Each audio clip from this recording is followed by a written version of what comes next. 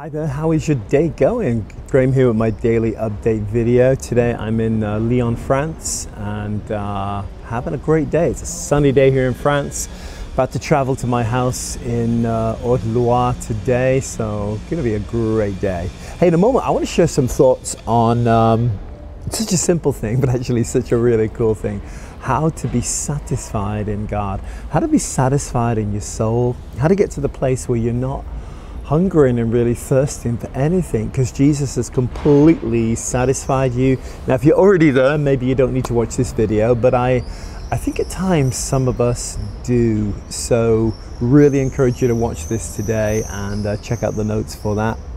5 quick housekeeping things as usual. Number one, if you're new to my channel, my name's Graham. I'm a British American. Please do consider hitting the subscribe button down there. Lots of things going on in my ministry, travel, website, churches, all these things, but you'll find those on my website, gjm.org. Secondly, why not subscribe for our email newsletter, link below. Thirdly, I just want to say a big thanks to all of the partners and friends of my ministry. Fourthly, I have a new course that's coming out hopefully later today called In the Midst. In the Midst. Where two or more are gathered there, God invades this space. God is there in the midst. And I know that will be a blessing to you. It's normally $80. We're going to have an introductory offer for a donation of $20 to our missions fund. You can download that course. So really great offer. Should be a link below for that one there. And lastly, if you're not a Christian and you're interested in setting up a Zoom call or a phone call and exploring who Jesus is, what he really did on the cross, what God wants to do with your life, I'd love to do that with you. There'll be a link below, or reach me at my website, and I'd love to talk to you about the King of Kings. Good. So let's talk about being satisfied in God. I don't know what it's like for you, but I know I had this experience, and I've met many, countless people who've had that same experience of when they come to Jesus, it's like, this is glorious, and it's like everything they search for, they immediately found in Jesus. And often, the point I'm making is people's initial salvation experience is often glorious. You know, the Bible says, I want to read the verse in a minute, he satisfies the longing soul. Jesus says, come to me and you'll find rest for your soul.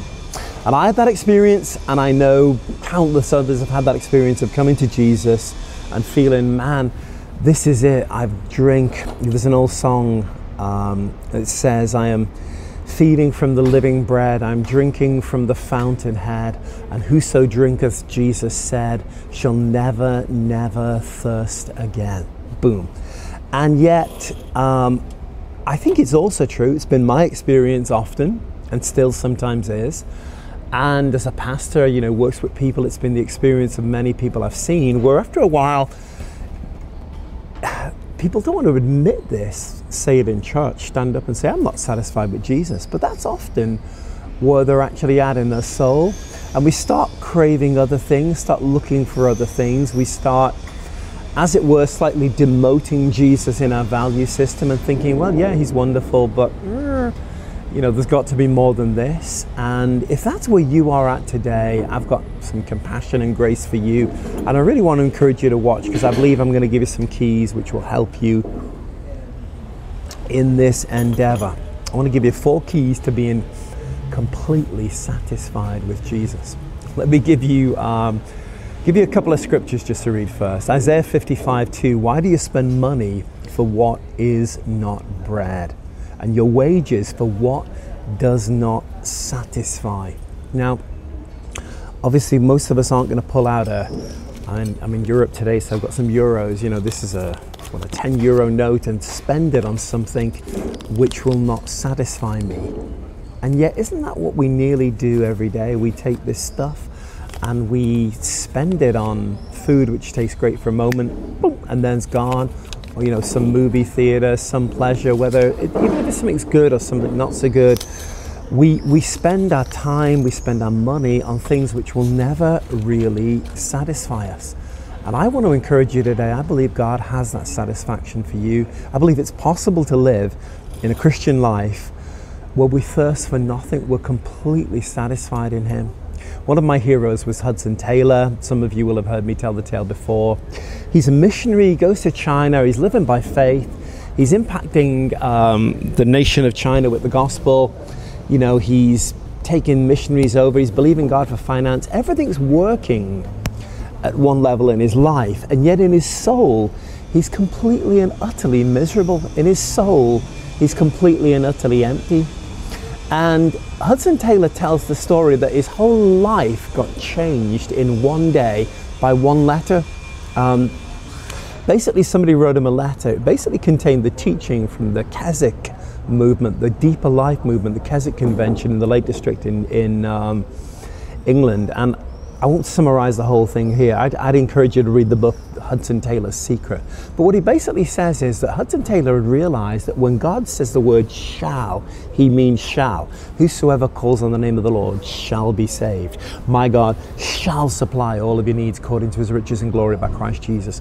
And Hudson Taylor had learned to take God at his word and stand on the word of God when it came to those shalls. And somebody challenged Hudson Taylor, when the Bible says, he that believes in me shall never thirst again, isn't it that same shall? Doesn't heaven stand behind, if you will, that word shall then?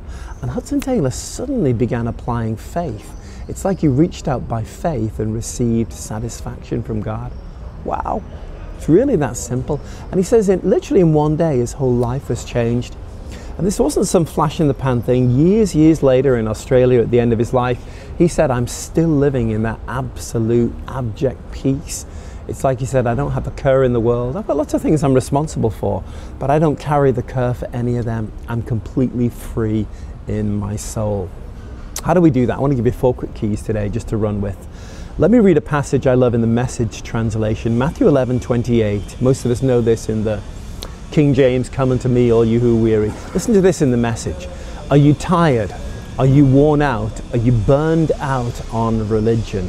Come to me, get away with me. You'll recover your life. I'll show you how to take a real rest.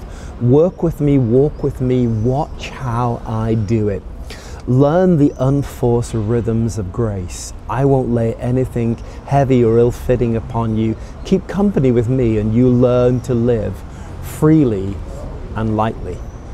I would encourage you, get that from the Message translation, Matthew 11:28 till the end of the chapter, and memorize that, learn it, learn the unforced rhythms of grace. So real quick, 4 keys. How do we stay in that place of satisfaction in our soul? Well, key number 1, come to Jesus. If you're not a Christian, today can be a come to Jesus moment for you. That's good. But actually, here's what I want to say. Most of us, we got satisfaction when we came to Jesus. What happened is we adopted the viewpoint, well, I've already come to Jesus. No, I think we need to come to Jesus every day. I think we need a come to Jesus moment every day. I think today, even though I've been a Christian for 35 years or whatever, I need to come to Jesus today. I need to come and drink. I need to come and eat. I need to come to his feet today. Boom. So key number 1, come to Jesus. It's that simple. And wherever you are, you can be in a busy place today surrounded by people. You can just say, hey, Lord, I'm here. You've come to Jesus. Number 2, learn to stop. And here's the thing, we fill our lives with so many busy things, and I know there are things we need to do. Believe me, I've got a lot of responsibilities myself. And yet we've actually got to learn, and I believe it's like a muscle. We need to learn the discipline of saying, stop. I'm going to push back on the pushback. I'm going to push back on the pressure. I'm not going to feel the pressure to do all of those things. Stop. We've got to learn to bring our soul into rest and actually cease from our own labors. It's only really when we stop trying to save ourselves that we can save others. I've heard a few times in my life a lifeguard say that, if a lifeguard is trying to rescue somebody, or maybe like a sea rescue person, they actually don't want that person to try to rescue themselves. At times, it sounds horrible to say, but a lifeguard or a rescue person might actually punch somebody and get them unconscious because they're in a panic mode and they're flailing, and it's like, relax, let the other person rescue you. And you've got nothing to bring to your salvation. Let me say that again, you've got nothing to bring to your salvation. Learn to stop and learn to relax and learn to rest in the arms of Jesus. Key number 3 is this: learn to drink. Not that kind of drink. Learn to drink of the living water. Jesus said, he who drinks of the water I give him will never thirst again.